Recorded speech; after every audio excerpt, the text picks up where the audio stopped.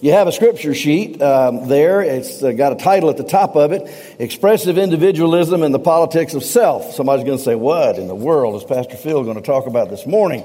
We're going to get into it. I want to introduce a book to you. I read this book, read many others, but this book kind of supplied us with the theme for this whole month.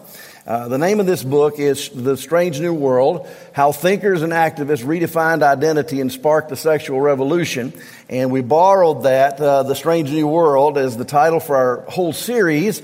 We talked about other subjects than what are in this book right here, but today I'm kind of focusing in on it. So the author is Carl Trueman, and it is a very good book. Matter of fact, I picked it up, read through it, just read straight through it. When I got done with it, I read through it again. And then I said, this gives me a lot of information. We need to talk about this at church and look at God's Word. You can be found at Amazon, Books A Million, Barnes & Noble, and many other places you can find that. I thought about bringing them in, letting you buy them from us, but hey, you guys do this all the time. So see if you can find that book if you would like to read it. It gives you a lot more information and gives you a lot of background on what the subject matter is today. So how did we get here to this place where we are in the United States of America, indeed in the whole world? How did a person become a self? How did a self become sexualized? And then how did sex become politicized? How did that happen? How did we get to the place where major points and issues on political platforms have to do with sexuality? We live in a strange world. The thoughts about sex and sexualization and sexual identity have moved from the back pages of subcultural tabloids to the front pages of the legislative to-do list in Congress. How is that? Why is that? Where did it come from? I'm already going a little bit too fast. We have had 3 weeks, fabulous weeks of excellent teaching on this strange new world and the issues that we're facing. It's the one time a year we go off of preaching through books of the Bible. We still preach the Bible, but we do it according to some topics, and we've been doing it. Pastor Jonathan did an incredible job looking at the uncertainties of life, like inflation, food shortages, government overreach, and the like. He pointed us to John 14:1, and he said that we should trust in Jesus. How many of you believe Jesus is trustworthy today? Say amen. Amen. He really is. We had a guest, Greg Baker, came and took us to Romans 13 and other passages and talked about how to navigate politics and to maintain our testimony. We ought to have an opinion. We ought to vote. We ought to be political, but it should not ever blur the big issue of the gospel. It is more important that we maintain our testimony. And Pastor Andrew did a splendid job last week helping us understand how to deal with real guilt and false guilt and assigned guilt and inherited guilt. I'll just tell him, I don't know if he's in here this morning, he got high marks all the way from Nevada. Jan Michelson immediately sent me a text and said, I don't know who that was, but hard subject, good job. Well, you get Michelson to say anything, you've said you've done something. So excellent job, Andrew. Now I want to follow up today with a look at some more aspects of this strange new world. And I want to give a little interjection and caveat to this whole conversation that we've been having for the last month. And that is to say that we as believers are not called to isolate or to be afraid of the world in which we live. Do you understand that? We're not called to isolate. Rather, we're called to infiltrate and penetrate this society with the good news of the gospel. You know how to handle darkness, don't you? You know how to handle darkness? Turn on the light. And who is it that has the light of truth? Who has that? Believers. We have the light of truth. It's God who works in you both to will and to do for His good pleasure. We're to do everything without complaining and disputing, that you may become blameless, harmless children of God, without fault in the midst of a crooked and perverse generation. Listen to this. Among whom you shine as lights in the world. Boy, if we need to turn on the light a little brighter, it's right now more than any time in my lifetime. It's a dark world. There's a lot of bad things happening, but we need to brighten the light. Now, we read Matthew 22:34-40. I want to read quickly an additional passage that goes along with what I'm saying. You don't need to stand. Let me just read it to you. You can reference it. It's Mark chapter 8 and verse number 34-37. And here's what that says. When he had called the people to himself with his disciples also, He said to them, "Whoever desires to come after me, let him deny himself and take up his cross and follow me. For whoever desires to save his life will lose it.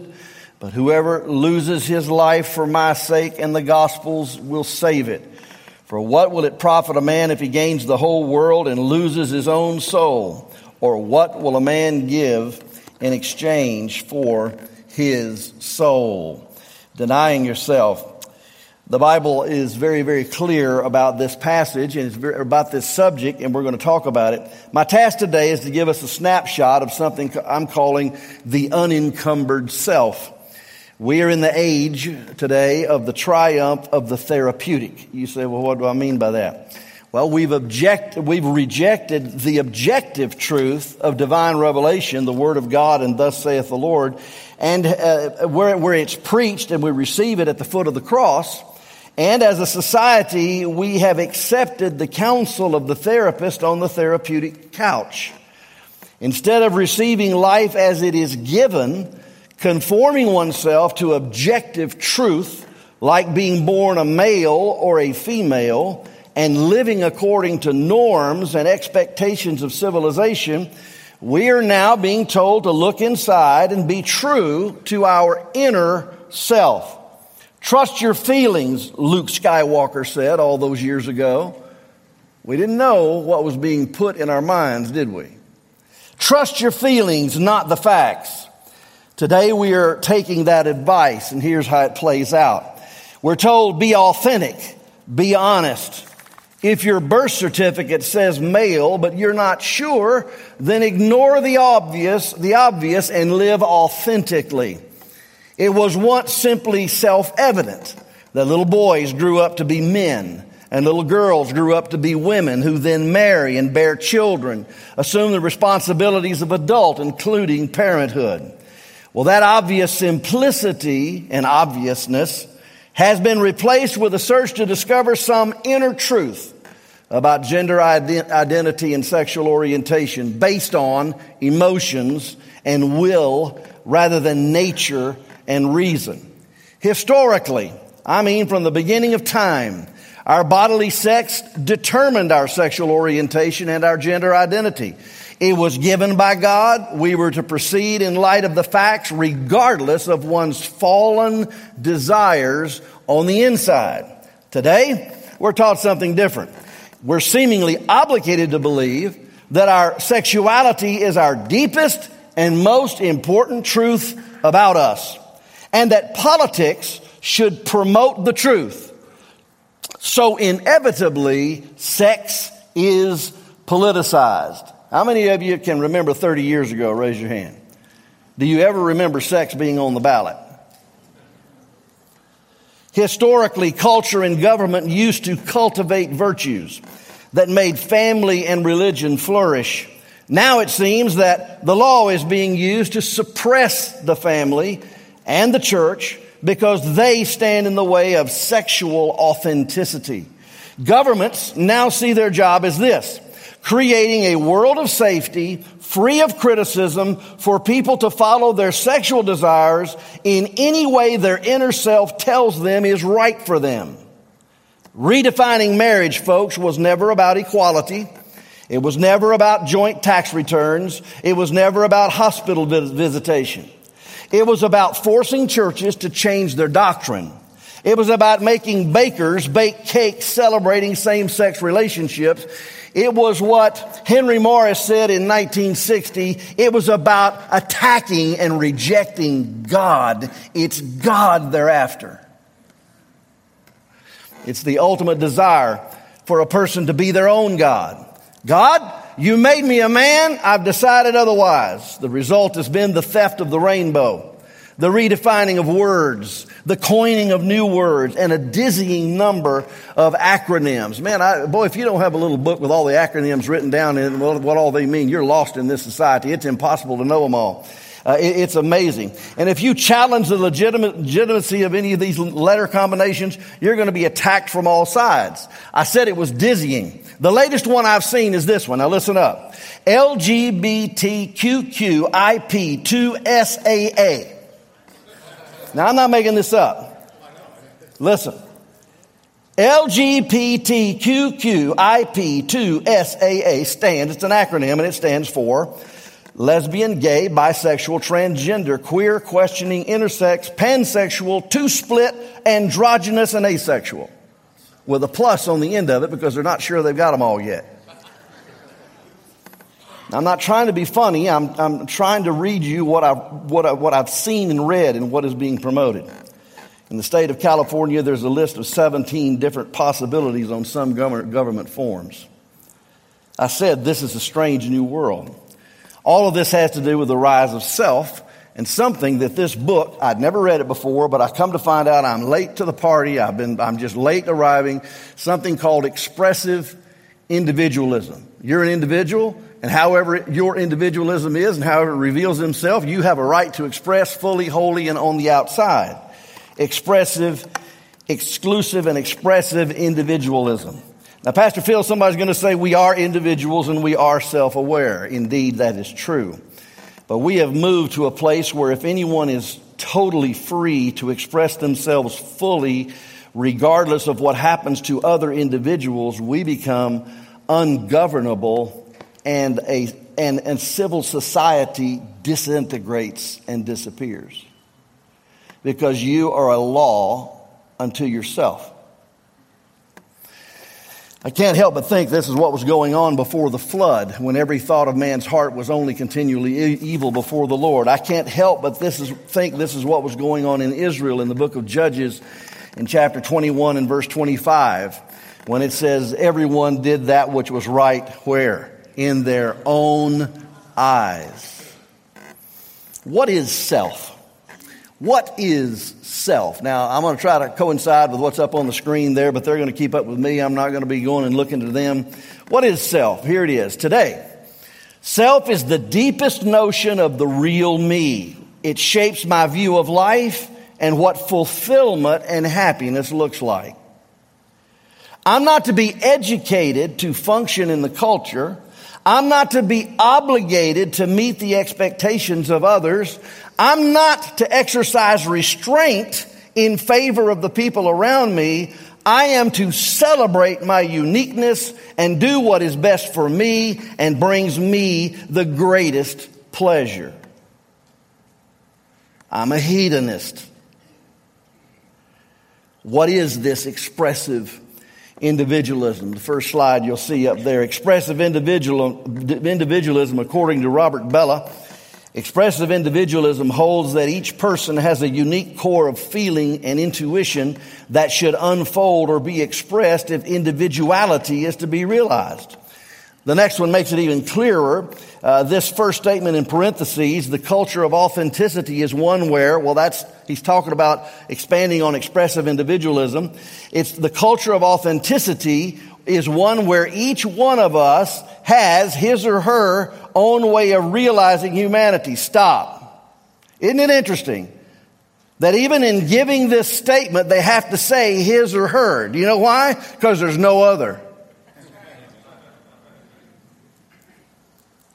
Each one of us has his or her own way of realizing our humanity, and that it is important to find and live out one's own as against surrendering to conformity with a model imposed on us from the outside restrictions, by society or the previous generation or religious or political authority. No authority in religion or the church. No authority in government or politics. This is Charles Taylor. He wrote a book called A Secular Age. The other man, Robert Bellah, wrote a book, Habits of the Heart, Individualism and Commitment in America Life. He didn't say American life. I don't know why he says America life. Well, he's from Berkeley. So let me go on and just read this. So to summarize this, the modern self is one where authenticity, well, everybody wants to be authentic. Don't you want to be authentic? Have integrity, tell the truth? Well, to be authentic is achieved by acting outwardly in accordance with one's inward feelings. Whatever I feel and whatever pleases me and whatever my inclinations are, that's the real me. And I've got to be able to express that, live that, and everyone around me has to accept that, affirm that, and the government has to protect that. You are inauthentic if you don't live out what you feel and desire on the inside. I have to wonder why Jeremy Dahmer, John Wayne Gacy, and Ted Bundy were condemned so severely. Because the heart is wicked, desperately wicked. Who can know it? And if we're just going to look in our heart and do whatever our little pea-picking heart wants us to do, then we get Jeremy Dahmer, John Wayne Gacy, and Ted Bundy. And if you're too young to know who those are, do a little study and find out. Do you see how this is neither reasonable nor logical? Most issues, folks, are clarified on the extremes, aren't they? If a person's free to think and do anything they want to according to what's in their heart, then pedophilia just might be a good idea. You understand? This didn't rise overnight. The men mentioned in this study are a long line of thinkers whose philosophies have been framing social concepts for years. I could mention a guy named René Descartes and Jean-Jacques Rousseau. He said, man is born free, but everywhere he's in chains. What he means is societal restrictions and norms of behavior have him in chains. W.F. Hegel, who influenced Karl Marx, is in this line of thinking. There's a real famous guy that everybody that studies philosophy at any university in America hears about him all the time. It's Friedrich Nietzsche. He is revered and studied in universities all over the world. He hated religion. He saw it as handcuffs to the authentic expression of self. He is dead but still ruling the philosophy classes of most college campuses. One of his most famous students and followers was a man in England called Oscar Wilde. He was the personification of this philosophy. Here's what he thought. If you can imagine it in your inner self, then you should live it in daily life. Break with the herd. Be a self-creator. Live in sexual adventurism. Good and evil are only a matter of personal taste. Morals and ethics are societal constructs made by the powerful. Ignore them. So we arrive to 2022. We arrive to the time that we're living in right now when psychology has been sexualized and sex has been politicized. Sin is celebrated. Christianity is denigrated. Self is king and self rules. So we come to the Word of God. What are we supposed to do? We're believers. How many of you are believers in the Lord Jesus Christ? Say amen. Amen. How many of you really do want to walk in a way in accordance with what God wants you to do in life? Just raise your hand and say amen. All right. Then let me just share with you the Word of God. We are supposed to do this. We're supposed to think biblically, live joyfully, and witness faithfully. If you want to know what you're supposed to do, think biblically. Boy, you better get in your Bible, folks. You better get in the Word of God. You better read it slowly, not to see how fast you can get it done or to check the box off of your reading chart, but read it slow enough and ask some questions and let the Holy Spirit work in your heart and teach you the Word of God. Let God's Word dwell in you richly in all wisdom. Let God's Word do its work. Plead with the Holy Spirit. Oh, this is Christianity 101. You never get beyond it. There is no 102, 3, 4. No. This is Christianity 101. Just get in the Word of God and get on your knees before Him. Oh, it's so important. So, think biblically, live joyfully. You say, well, it's just so the world's so crazy. And listen, if there's anybody on the planet that has a reason to have a smile on their face, pep in their step, and joy in their heart, it's people who know our destiny, know our Savior, and have been redeemed by the blood of the Lamb. It is us.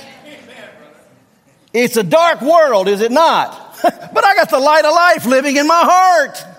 I'm a believer in Jesus. He died for me. I want to live for Him. Oh, it's so important. I'm so glad the Bible still says, forever, O Lord, your word is settled in heaven. You know, one of my greatest joys in this whole project of pulling up the carpet and painting and getting this auditorium, pulling out all the pews and ripping up everything up here was to walk around this room, read all the Bible verses that you guys wrote in this room whenever we were getting ready to lay the carpet the first time. All over, I mean, the Word of God is just written everywhere. Everywhere. There's hardly a place that anywhere in this room where you could be sitting, you're not sitting on the Word of God. Interesting. Right here under this pulpit, I've told you before, it's written. blackened in. Forever, O Lord, thy word is settled in heaven. God's word is not up for vote. It's not up for change. It's not up for our opinion. It is up forever. And we're supposed to live it, love it, learn it. It's the word of God. Let me give you some thoughts very quickly this morning. We are not called to stomp and rage and carry placards and gather at the state capitol. We are called to be the church. Amen. Be the church. This is who we are. First thing I want to give you is the Bible predicted this present self-exaltation. The Bible predicted it. This isn't something new. The Bible said it was coming. Self-love is historic. Write these down quickly. This is not something that should surprise us at all. If looking out for number one, just as old as time, all the way back in the Garden of Eden, Eve, she was thinking her own things, had her own plans, listened to the Satan. Eve's encounter with the snake, Cain's murder of Abel, Nimrod's desire to make a name for himself, Balaam's lust for money, and all the way up to James and John. You say, now be careful, they were apostles. Yeah, but what did they say? What was the first thing they wanted? Oh, can we just have a throne, one on each side of you, so that we can reign with you in your kingdom? I'm going to preach on that one of these Sundays on the subject of prayer. Do you know what our attitude in prayer is? Our attitude in prayer. Yeah, I know you're going to the cross. I know you're going to die for my sins. I know you're going to bleed. I know you're going to give it up. But hey, here's what I really want. Do this and that for me. And the question was, this said, Master, this is in the book of Mark chapter 13. It says, Master, we want you to do for us whatever we ask you. That's right after he said, I'm going to the cross to die. Master, we want you to do for us whatever. That's James. If James and John said that, boy, do I need to be careful. Whew. People have always wanted what they wanted, and they want the best and most for themselves. So self-love is historic. Self-love is prophetic. This present selfishness and self-promotion is a sign of the end. Let me read this quickly. 2 Timothy 3:1. I don't know if I gave you the reference or not. Know this. That in the last days perilous or dangerous times will come, for men will be lovers of themselves, lovers of money, boasters, proud, blasphemers, disobedient to parents, unthankful, unholy, unloving, unforgiving, slanderers, without self-control, brutal, despisers of good, traitors, headstrong, haughty, or proud again, lovers of pleasure more than lovers of God, lovers of themselves, lovers of pleasures. Let me say it again. Lovers of themselves, lovers of, let me say it again. Lovers of themselves, lovers of pleasure. It's infecting the church too. If you don't believe that's so, then compare what you have given for the propagation of the gospel over the last 10 years to what you have given to spoil yourself,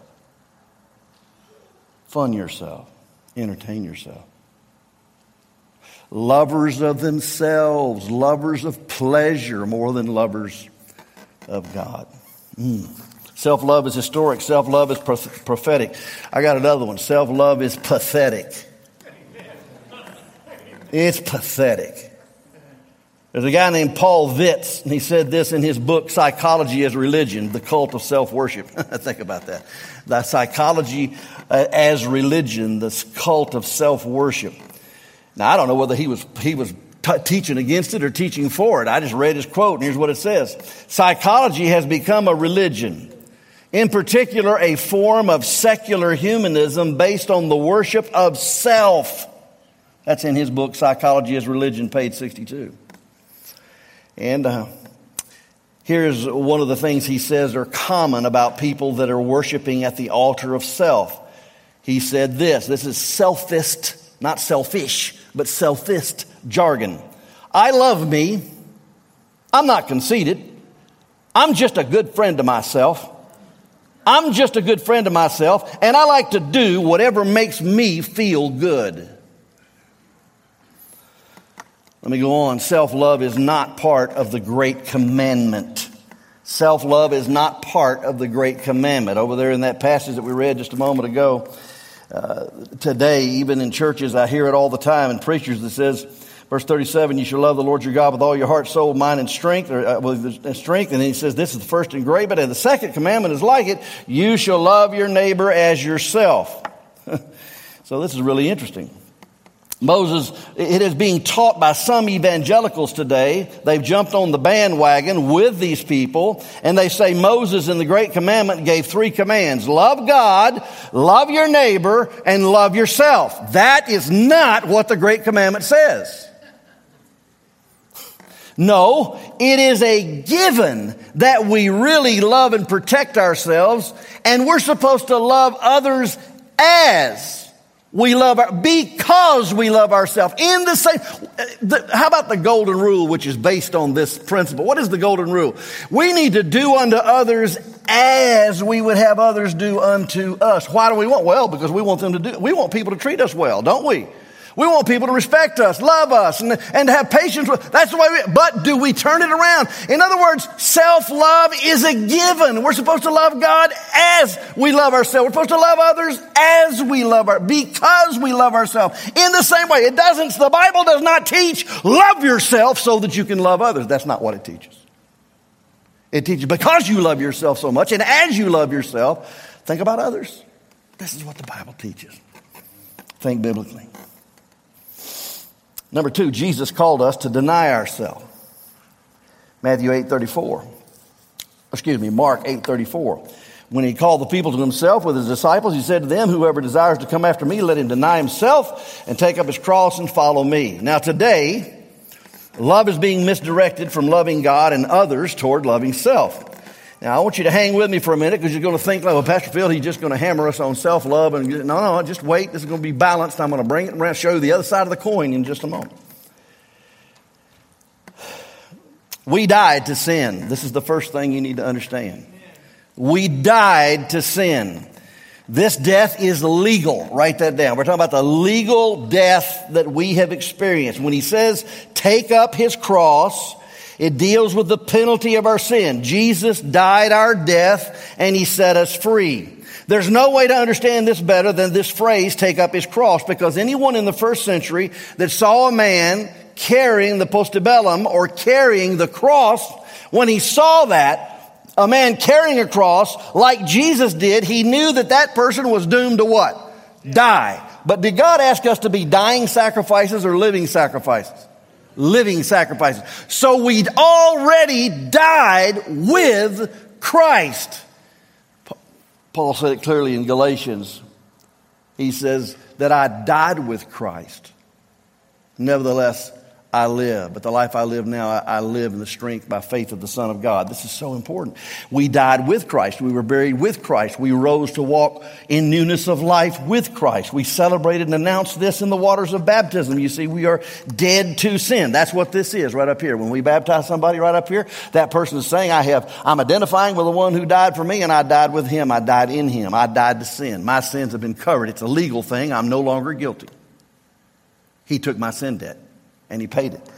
I'm justified. Then we are to die to self. We already died to sin, but we are to die to self. This death is moral. Let him deny himself. What does that mean? We're to mortify. That's an old English word. Crucify. Put to death the old man with all of his desires. We're to put off the old man like a garment. I preached on this not long ago. Put on the character of Christ. We must do it. He did it when we died to sin. We do it when we die to self. Let me say that again. He did it when we died to sin. We do it when we die to self. It's not a one-time done, one and done deal in your life. That's why Paul got up and he said, I die how often? Daily. We're to put off the old man like a garment. The inner inclinations and desires belong to the old nature. They're still there, but they are not to rule. I could read Romans 6. And by the way, we don't live moral lives by trying to tackle one temptation at a time, but by dying to self and renewing our mind on the sacrifice of Christ. It's not just, boy, I'm a drunk and I got to work on drunkenness and I'm just going to attack this drunkenness and I'm going to fight this drunkenness. You're going to lose until you realize I'm a new person in Christ Jesus. I have been born again. The person that did that's dead. I'm a new person and I'm no longer obligated. We're to die to safety. Die to safety. Denying self means denying the idea of your own desires, disowning ourselves because we've been bought with a price. We renounce our rights to go our own way. To deny yourself means to turn away from the idolatry of self. Oh, we don't even know what idol worshipers we are when we look inside for all of our decisions and desires and we let self rule. We're just idol worshipers, idol worshiping ourselves. We're to die to safety. This death is physical. We're to die to safety. This is the words he used, and follow me. Folks, we're not called to a life of safety. We're not called to a life of avoiding all risk. You know, most Christians do that. They go out of their way. Well, I'm not going to say anything, do anything, or know anything, because as sure as I say something, do something, and know something, people are going to pick on me. They're going to marginalize me, and they're going to keep me out of the conversation. I won't get invited to all the meetings. I won't get a raise. And in the neighborhood, they'll make fun of me. And so I'm just going to play safe. You play safe, and people die and go to hell. We're not called to safety. In the first century, when this was written that we're reading right now, to that group, the Romans, who were in charge, to be a Christian was to be godless. What? To be a Christian was to be godless. Why? Why would they say that? Well, because none of the Christians would worship any of the visible gods. The little gods, the demigods, the gods of the people. They wouldn't worship any of the gods, and they said that they were worshiping an invisible God, therefore they're atheists. And then they were considered by the Romans to be cannibals.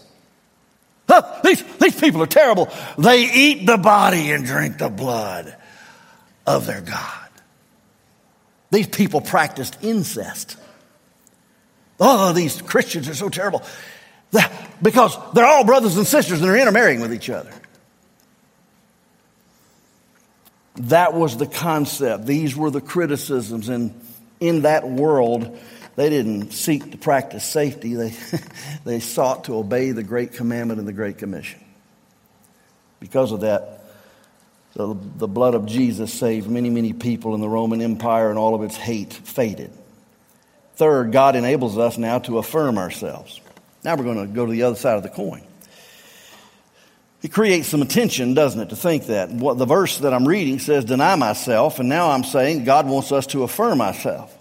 Well, how can this be? Well, I want you to think about Jesus for a moment and the way that he looked at people. He looked at humanity. How did he look at humanity and people? Well, first of all, think what Jesus taught about people. What did he teach about people? Well, although evil and ugly things proceed out of the heart of man, Mark 7:21-23, Jesus highly valued human beings. He valued humanity. He said this, he said, you are of much more value than the birds of the air, and you are of much more value than the beasts of the field, speaking specifically of sheep. We of all creation are the ones that bear his image. And we are the ones that are to have the dominion over the rest. So that's considering what Jesus taught about people. Now, let's look at Jesus' attitude toward people, toward the lost, toward the world. What was his attitude? Well, I'm not going to cite any verses, but this is so obvious in the scripture. Let me just say it to you. He received children, that was anathema in those days. He received children, lepers, women, cripples, Samaritans, and Gentiles. He let a prostitute touch him and wash his feet. He ministered to the poor and the hungry, and the very first group he ever showed himself to on planet Earth were those anathematized and hated shepherds because they were so filthy. That's who Jesus dealt with. His attitude toward people was, I receive all people. Everyone could come to Jesus. We must remember his mission and death for people. He didn't come demanding service and special treatment. Mark 10:45, for even the Son of Man did not come to be served. This is the same passage where James and John says we'd like a throne on either side. In the same passage, he said, the Son of Man did not come to be served, but to serve and to give his life a ransom for many. So folks, here's what we need to understand according to Jesus. My self-worth is not determined by what might be found in me. The value that Jesus puts on me is what determines my self-worth, and he died for me. Amen. So Pastor Phil, how do we deal with this dilemma? How do we deal with this? Am I to value myself and deny myself at the same time? Am I completely wholly evil, or am I completely wholly good now that I'm a believer? Let me give you a couple of thoughts. What we are by God's creation, we must affirm. Let me say that again. What we are by God's creation, we must affirm. I'm going all the way back to the book of Genesis. In the beginning, God made man and He made woman and He made them good. I'm not saying everybody's good because we know we're tainted by sin. I'm just saying what we are by God's creation, we must affirm. That includes everything about us. That means we must confirm our sexuality. Male and female are the only choices. We must confirm and affirm our race, our ethnicity, our family, our gifts, our abilities, our physical aspects, and our limits. We must accept and affirm them. God made you who you are, like you are, where you are. Your paradigm was by divine design. Do you understand that? Everything, the fact that I'm bald-headed, God wanted it that way. I'm going to talk to Him about it, but He wanted it that way. Where I was born, who I was born in, that I can't get rid of this southern accent. That's the way it is. God made me who I am, the way I am, with the voice I have. God made me made me a man. He made me a male. Why do I want to fight with that? Any voice that speaks to me that tells me I'm something other than what's obvious is lying to us, and it's the devil. What we are by God's creation, we must affirm. We must accept the sense of moral obligation to others. We must accept the stewardship of our person. I am responsible for myself. I'm responsible for the choices I make. I'm responsible for the relationships of my life. I'm responsible for the way I talk to you and the way that I interact with other people. I am responsible. I am a steward of myself. I am not free to throw myself on society and say, "Oh, please take care of me, help me." I just can't. I'm not free to do that. I have to be responsible for myself. We're responsible for ourselves, for our surroundings and our realities. Yes, we have been created by God and we're tainted by the fall, but just remember this: God sent Jesus to redeem humanity, not to destroy it. What we are by the fall, we must deny. What we are by creation, we must affirm. What we are by the fall, we must deny. We must repudiate moral perversity, blurring of sexual distinctives, lack of sexual control. Now, folks, this goes beyond the what's happening at the moment. But we don't have any freedom. We don't have any freedom on this planet to go outside the bonds of marriage, even if heterosexual. Do you understand that? It's just as despicable in the eyes of God. Lack of sexual control, giving in to inner impulses, selfishness, proud, expressive individualism. We've got to stop making a god of ourselves. We must stop worshiping at the altar of self. So we have to deny ourselves. What else must we do? What is offered in Christ, we must accept. Now, I've said so far we're created and we're fallen and we're sinners, but that's not the end of the story. Here's the whole story. We're created, we're fallen, and we're redeemed. How many of you are glad you're saved today? Say amen. Well, then don't apologize for it. Don't think that God's done a short work in your life or He's failed you. He's saved you and He's enabled you by the indwelling Holy Spirit of God and by the Word of God to be who you are, who He made you to be, and to live according to His Word. Yes, He has. He's redeemed you. We've been purchased with a price. There's an old song, "Redeemed." How I love to proclaim it. Redeemed by the blood of the Lamb. We've been purchased. We've got a lot to affirm.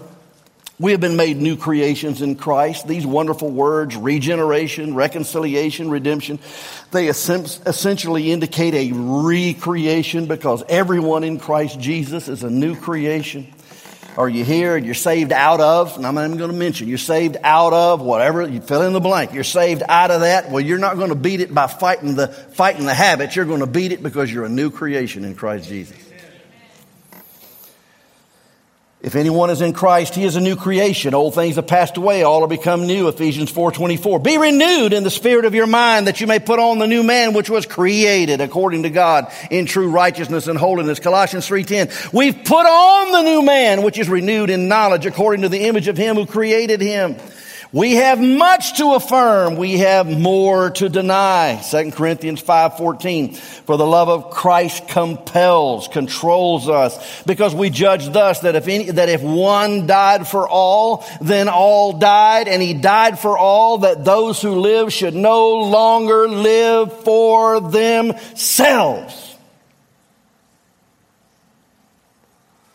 but for him who died for them and rose again. There are a lot of things I could list, including irrational sexual inclinations and all self-focused thinking. But I just want you to just stop and turn the corner in your thinking and think about this, about the way that God looks at you and the way that Jesus looks at you. One of the shortest parables in all the Bible is this one in Matthew 13:44. The kingdom of heaven is like a treasure hidden in a field, which a man found and hid, and for joy over it he goes and sells all that he has and he buys that field.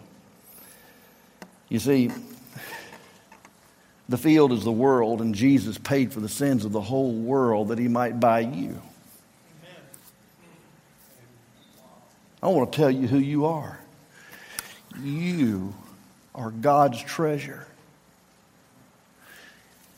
You are the reason for redemption. You are the reason that he paid the price and bought the whole field. It's like I want a new house in Ankeny, and I pick the one I want, and I buy every house in Ankeny to make sure I get the one I want. Jesus wanted you, and he paid for the sins of the whole world for you. Pastor, you're yelling. Oh, I can't yell it loud enough. If I could stand on top of the mountain and shout it to the top of my voice, I would. I went to the fair. I love to go to the fair. I am not a jewelry sort of a person. I know some of you folks love your jewelry. You got things hanging and dangling and poking, and you know, I know. I'm just not a jewelry sort of a person. But I found something I had to have. There's a little woman. The reason I found it is because I know the woman's always there. She's from Huaraz in Peru, from the Huallaga Valley. And I always like to go in and speak Spanish to her and say hello to her. And while I was in there, I got to looking around on her table, and she had this jewelry. And she had this little ring. And here's what it says. It says, it's got a cross. He died for me. I live for him. He died for me. And it spins.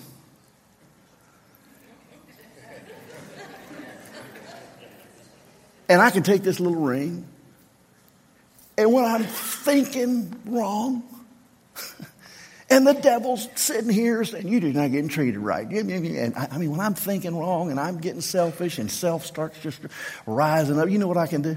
I don't have to have this ring, but I found it to be very helpful. I go, oh yeah, he died for me. I can live for him in this situation. How many of you believe he died for you? Amen. And he's enabled you to live for him. And you don't have to serve self. You just don't. Because every one of us has gone our own way. That's serving self. And the Lord has laid on him the iniquity of us all. He paid it all so that we don't have to pay anything but allegiance and love and service. He died for me. I live for him. Would you bow your heads? Close your eyes. It's crazy out there. It's a strange new world. But for the Christian, it's what it's always been. Created, fallen, but redeemed by the blood of the Lamb. He died for you. Live for him. Don't live for self.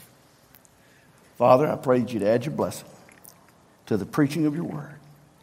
And I pray as we close this chapter on expressive individualism today and the rest of the month, I pray that you would help us understand that all of these answers are at the foot of the cross and in the person of Jesus and on the pages of the book that you've given us. In Jesus' name, amen.